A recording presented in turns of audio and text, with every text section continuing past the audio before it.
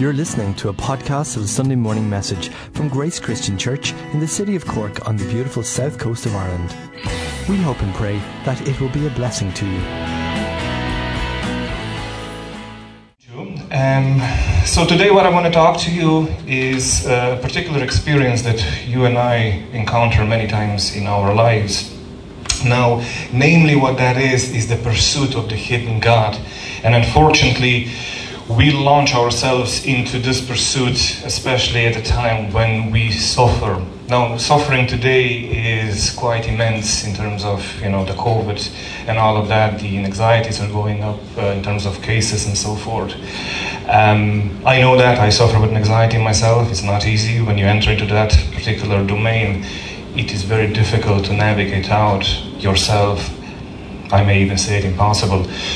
So this is what I want to talk to you today, where what happens when we tend to suffer, when we encounter unpleasant feelings such as that, be it the circumstances and whatnot, and we tend to feel that God is not there. So before I jump into it, let me just take you a few months back, and as many of you might recall, at the start of this pandemic, the epidemiologists, the government, and I'm putting plural here, and the scientists alike, they describe the events as unprecedented. But truth to be told, what you and I haven't experienced in the last 18 months-ish, it's not really unprecedented times, since humanity has suffered or encountered, unprecedented times in the past. And if I can extrapolate that and extend it into our own lives, it is hardly a doubt that you and I have not suffered before or encountered unprecedented times. Now, I just want to be clear, my intention is not to de-emphasize the gravity, the seriousness of the current pandemic. That's not what I'm trying to say. What I am trying to say is that our lives as whole are full of ups and downs, and we are called to navigate between thick and thin and everything in between. And how do we do that will greatly influence our spiritual outcome. It will greatly influence the spiritual well-being, so to speak, of those who are around us. And it's here that I want to draw your attention, just for a very brief, which is the core of what I'm talking today, is that when you and I arrive to death, as I'm calling it, as a valley of despair, that when we descend down, and we have reasons for it, it's not that we're being unreasoned, but when we descend down into that valley, it is there that you and I start to pursue the truth that is underpinning the situation that you and I are in. It is there that we ask the question, why? Why is this happening? Is this because of my own actions? Is God angry at me? Oh, by the way, where is God in all of this? I thought He would be here. I thought He's going to be talking to me, reaffirming me, holding my hand. Why am I not seeing Him? Where has He gone?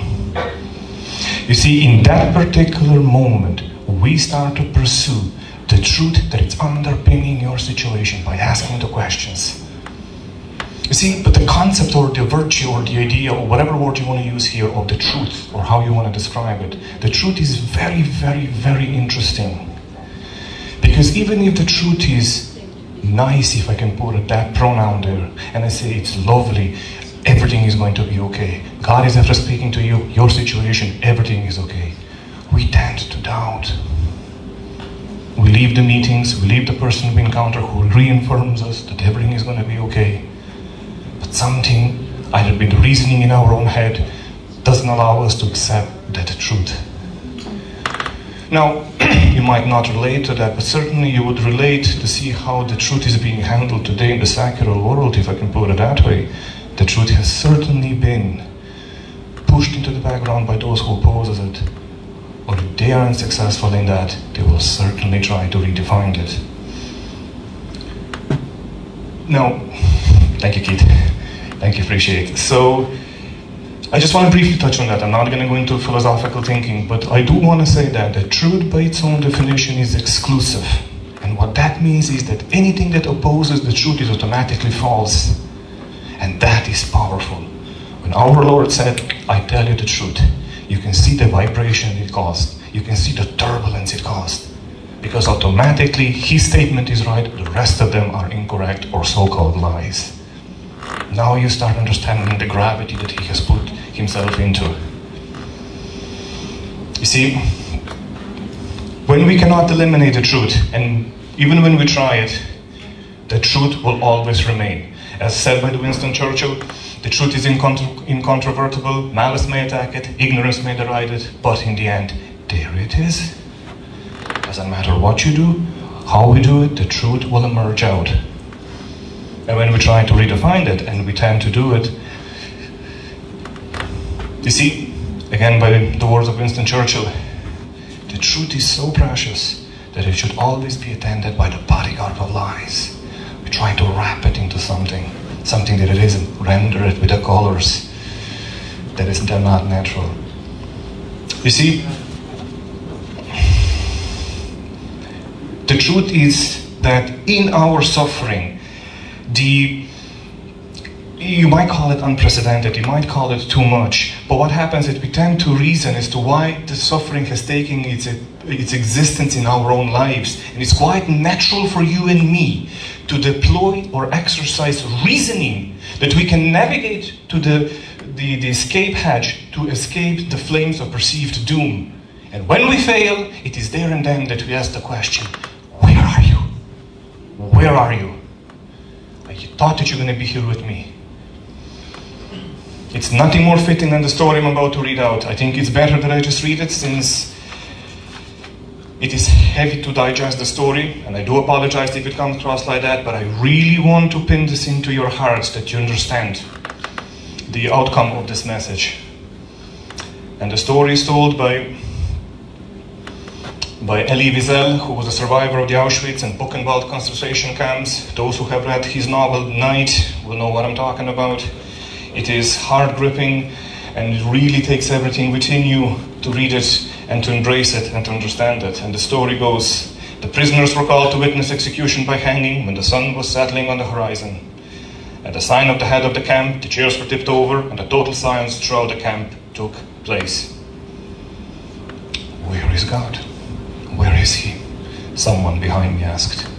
For more than half an hour, the prisoners stayed there, struggling between life and death, dying in a slow agony under our eyes, and we had to look him full in the face.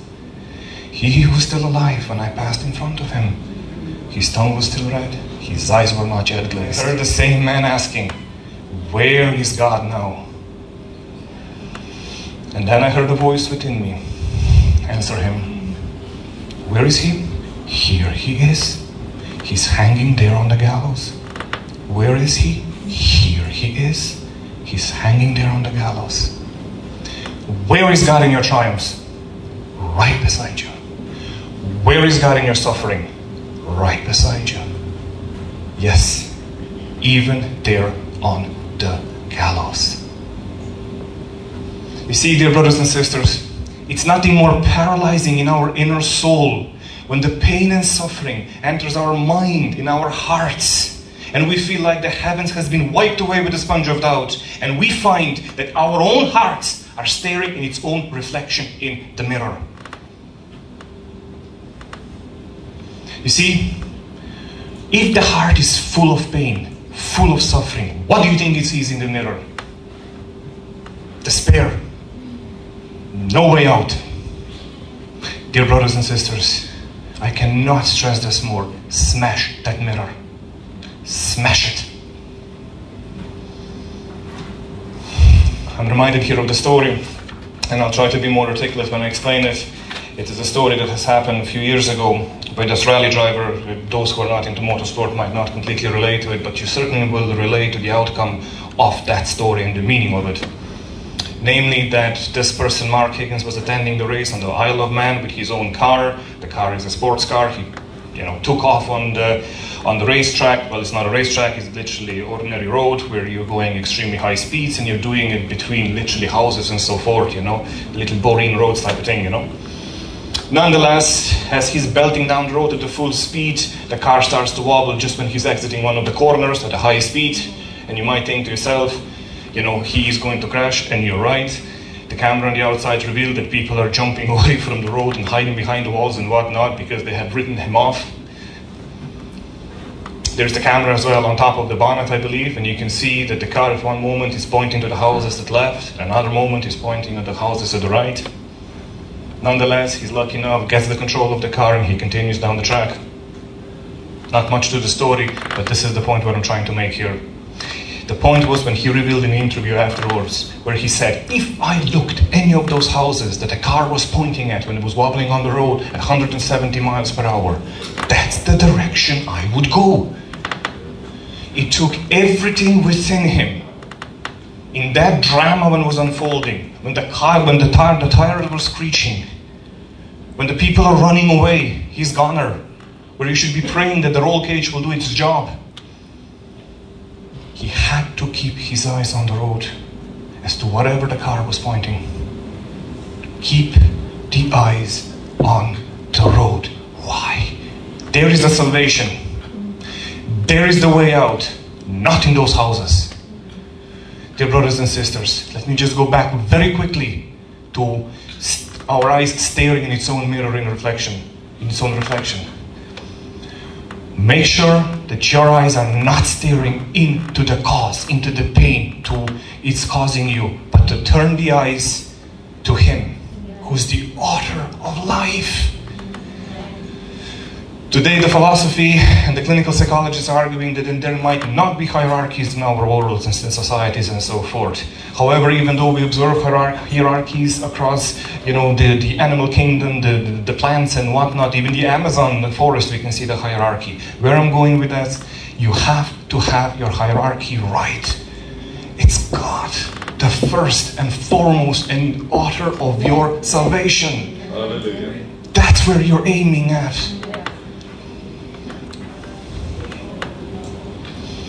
Paul said in 2 Corinthians, we don't look at the troubles we can see now, rather we fix our gaze on the things cannot be seen. For the things we'll see now will soon be gone, for the things we cannot see will last forever. You see, and I just want to return very quickly to the pursuit of the truth underpinning your situation. The reason alone, and listen to me very carefully, the reason alone, or the ability to reason, will not get you there, will not get you to fix your gaze on the things cannot be seen. That's where your salvation lies. Focus on the things in heaven and everything else will be added to you. But the reason alone will not get you there. Why? Because when you and I pursue the truth, you have to pursue it by acknowledging the person of Jesus Christ. You might have atheistic or atheistic beliefs. Regardless, you have to acknowledge the lives of the Jesus Christ in your pursuit of the truth. The reason and the faith are required to work together in a tandem. If you start fragmenting that below that line, you will end up with the reason alone, or you're going to end up with the faith alone. And you will pay the cost for that. It's imperative that you put them together. I see it the way riding a horse. Do not lean too much left. Do not lean too much right. Stay on the horse. Why? Because there are many angles with which you can fall. There is only one angle that you can stand. There are many angles with which you can fall. There is only one angle that you can stand. Stay on the horse. Do not lean too much to your reason. Do not lean everything to the faith. Why? What did Paul said? The faith without work is dead. The faith is your fuel to propel the works, to propel your reason. That's what the faith is. It's your connection to the ultimate reality depicted in life of Jesus Christ. That's what the faith does. It's your connection to propel your works, to propel your reasoning. You see, dear brothers and sisters, I'm not trying to be ignorant. I understand that the cognitive ability such as reasoning is God-given, and I really want to stress that. It's a God-given, and it's embedded in us, and it should be exercised as that. When we look into the story, into the Old Testament, we see when people lean on their own understanding, into their own reason, they pay the price. There are many stories, but the one that kind of sticks out to me is the one depicted in 2 Chronicles. The background of the story is King Ahaz, the king of Judah, is after suffering massive defeat. And what he do is he sacrificed to the gods of Damascus that had defeated him, reasoning, the gods of King of Aram helped them, so I'll sacrifice to them, so they will help me. But those God brought about his downfall, and the downfall of Israel too. King Ahaz denied him in his own heart and leaned onto his own understanding. Huge price to pay.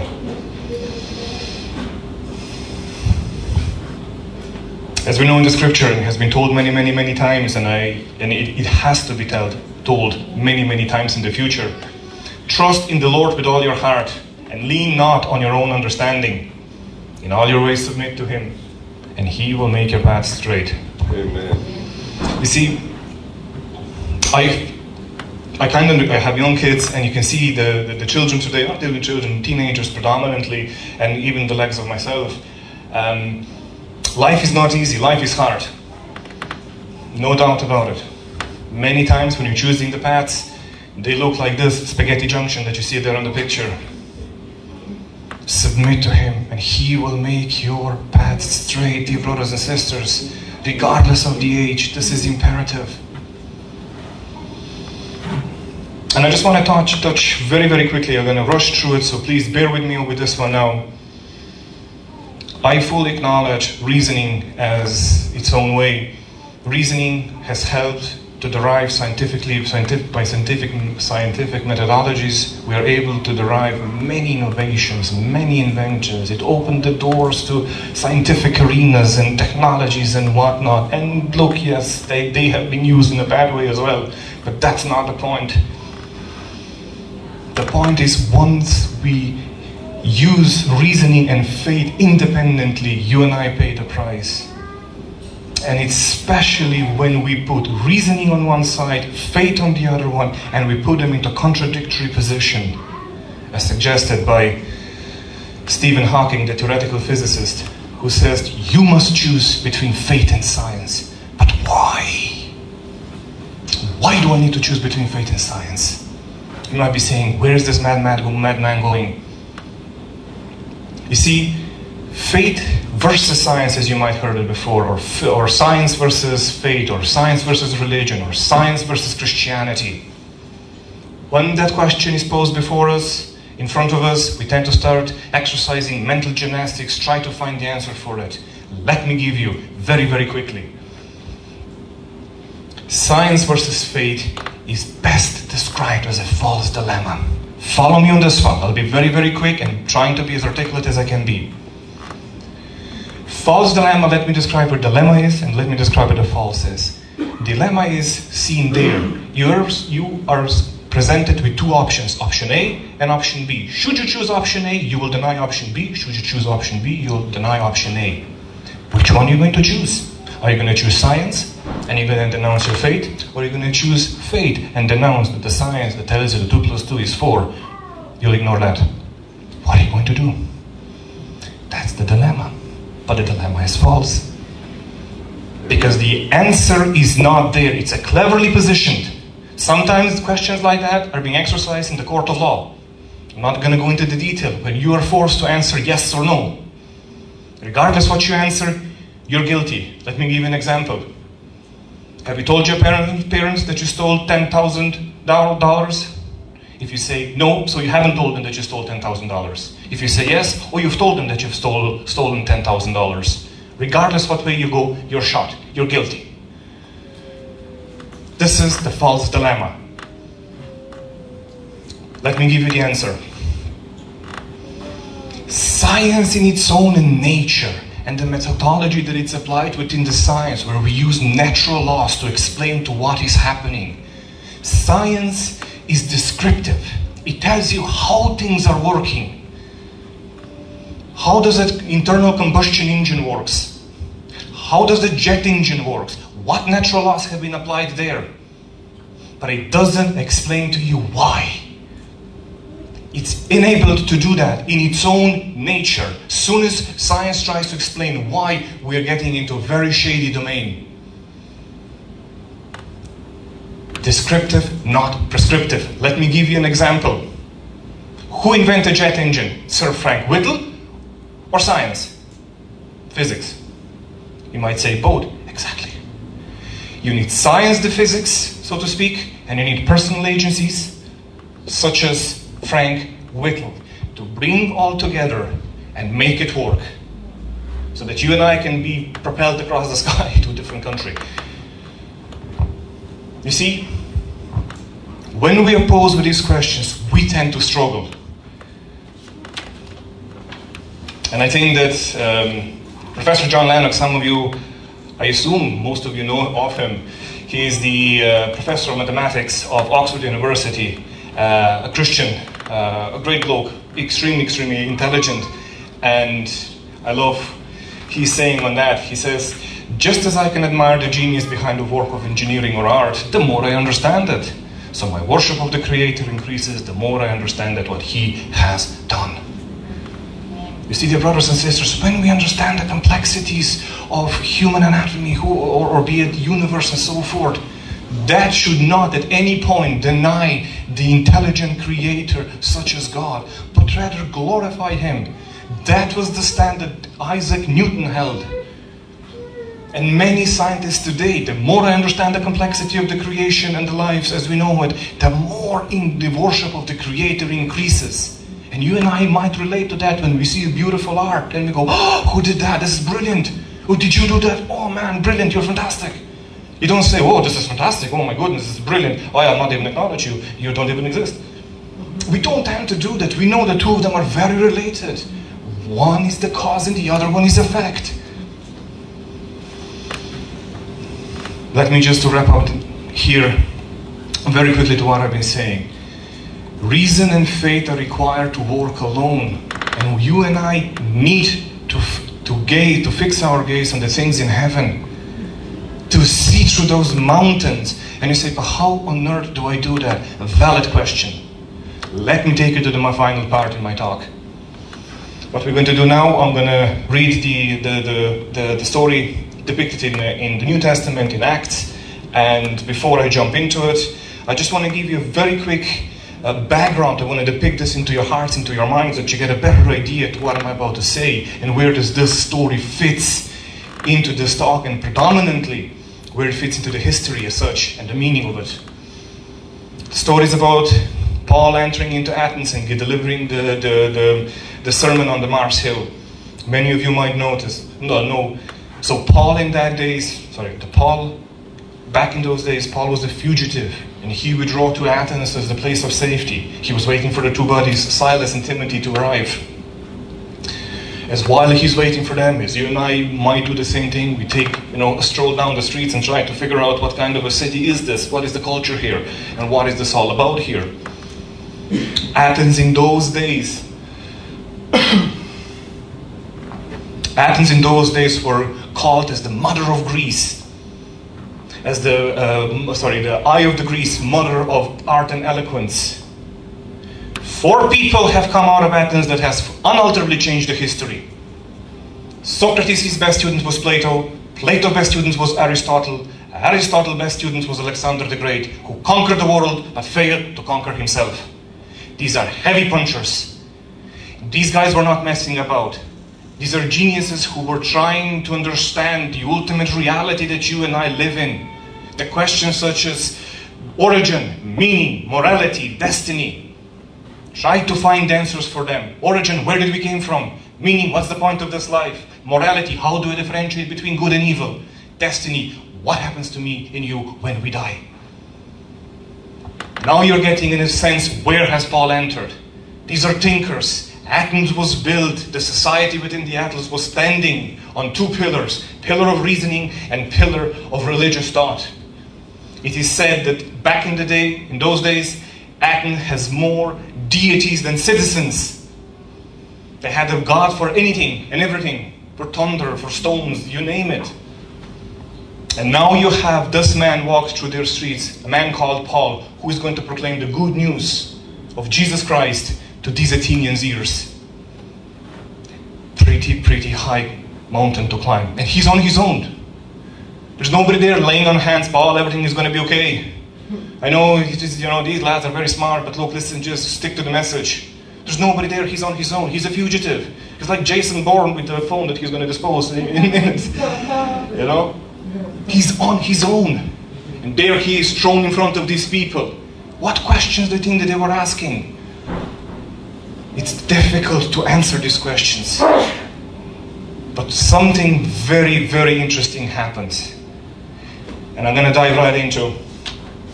Paul addresses Athenians and says, "People of Athens, I see in every way you're very religious. For as I walked around and looked carefully at your objects of worship, I even found an altar with description to unknown God. So, you're very ignorant of the very thing you worship. And this is what I'm going to proclaim to you. The God who made the world and everything in it is the Lord of heaven and earth, and it does not live in the temples built by human hands. And he is not served by human hands as if he needed anything. Rather, he himself gives anyone life and breath and everything else. From one man he made all the nations, that they should inhabit the whole earth. And he marked out their appointed times in history and the boundaries of their land. God did this so they would seek him and perhaps reach out to him and find him, though he's not far from any one of us. For in him we live and move and have our being. As some of your poets have said, we are his offspring." What is Paul saying? You see, he steps back and gives them the overarching answers, addressing the religious thought and addressing the reason by telling them you're very ignorant of the thing that you worship. Let me give you the answer. The gods that you have placed around the city, they're made by the human hands. They're the cause. They're the effect. But the cause is this God who is the God of the whole show. I'm going to wrap up with this. Worship team, if you can come up, please. And to turn back to where I started, hidden God. Your power and my power to navigate, to sustain ourselves, to go through the suffering that we encounter lies right in the midst of our position in God. Let me give you 3 points and summarize that very quickly. First point, accept the work of Jesus Christ on the cross. If that work is sufficient for God himself, is sufficient for you. Don't argue, accept it. The forgiveness of sin. Second of all, Christ has won the battle. Christ has won the battle. We are standing on the grounds of a winner. Hold that line. Hold it. How? Point 3. Christ has been placed in you for those who trust him, for those who believe in him. He is in you. Listeners, listen. Christ is not a commodity that is placed somewhere in the kitchen. When you need more love to give, more perseverance, more patience, you go home and you take a bit of it into your whatever vessel and you use that. That's not what the Christianity is all about. That's very clearly depicted in the Matthew 25 when Christ talks about 10 virgins and the oil in their lamps. Dear brothers and sisters, how much oil do we need? We don't know. We can't foresee how long the trouble will last. We don't know how much we need. Maybe 2 hours, maybe 5, maybe 10, maybe 2 years. Make sure that they are full. I know this is a sober reality, but it's the truth. And how do you achieve that? This is not like keeping the Jones and now I need to climb the mountain to get there.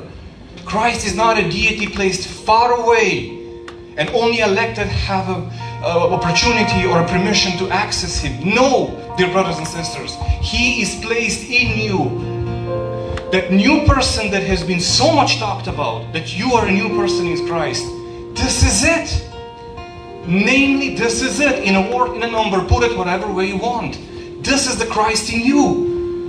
When Paul talks about in Galatians 2, verse 19 to 20, I believe, where he says, it's not me who lives, but it's Christ. Now it makes sense. Because no normal man would have gone through so much trouble and suffering without Christ in him.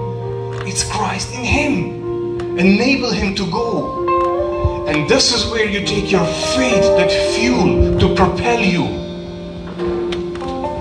To propel that you sit in Christ. You and I are called to sit in Christ. so that you can walk before the man and walk through the troubles, namely that you can stand against the enemy. Sit in Christ, walk before man, stand against the enemy.